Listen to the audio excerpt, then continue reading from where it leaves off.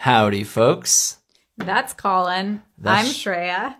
Oh, Bern, I took it from you. You were saying it, and I took it right back. We are attorneys at Lay Roots. We are an estate planning and asset protection law firm. Can I go now? Oh, that's how I feel usually. Today, both of us, wanted to talk about, can you sell your home if it's in a trust? That's a great question, Shreya. And before we get there, if you have questions about this, about your estate plan, or whatever estate planning stuff, you can go to livemorecarefree.com and book a free 30-minute chat with us. That's livemorecarefree.com. Nice. Shreya Lay. Yes, Colin Lay. People often say buying a home is a great investment. They do often say that. They say you can't lose no matter what. It's always good. You're just basically throwing your money away if you rent.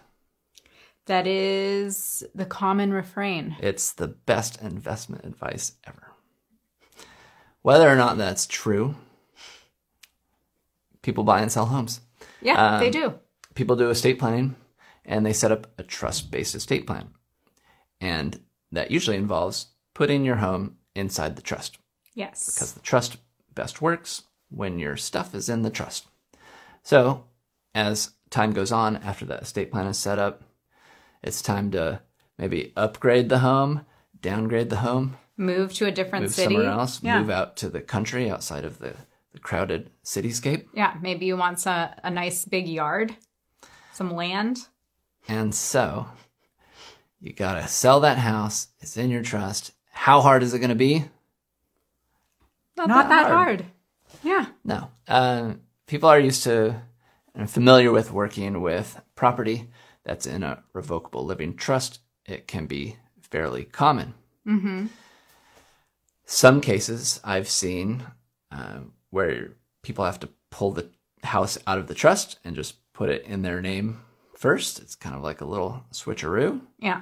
And sell it, but a lot of times you don't have to do that. I see lots when I'm combing through the King County records, property records, I see a lot of stuff that is sold from a trust to a person or to another trust. Yeah. I mean, banks are very used to living trusts. It's a common estate planning tool. And so they're used to dealing with them. Yeah. It's not much to it. Yeah, that's it. That was a great little question and answer session, Colin. Thank you. Thank you, Shreya. If you found this helpful, go ahead and hit that like button. Shreya would appreciate it. I would. Colin would appreciate it. If you think somebody else might find this valuable, go ahead and take a second to share this with them. Thank you in advance. Goodbye, Shreya. Goodbye.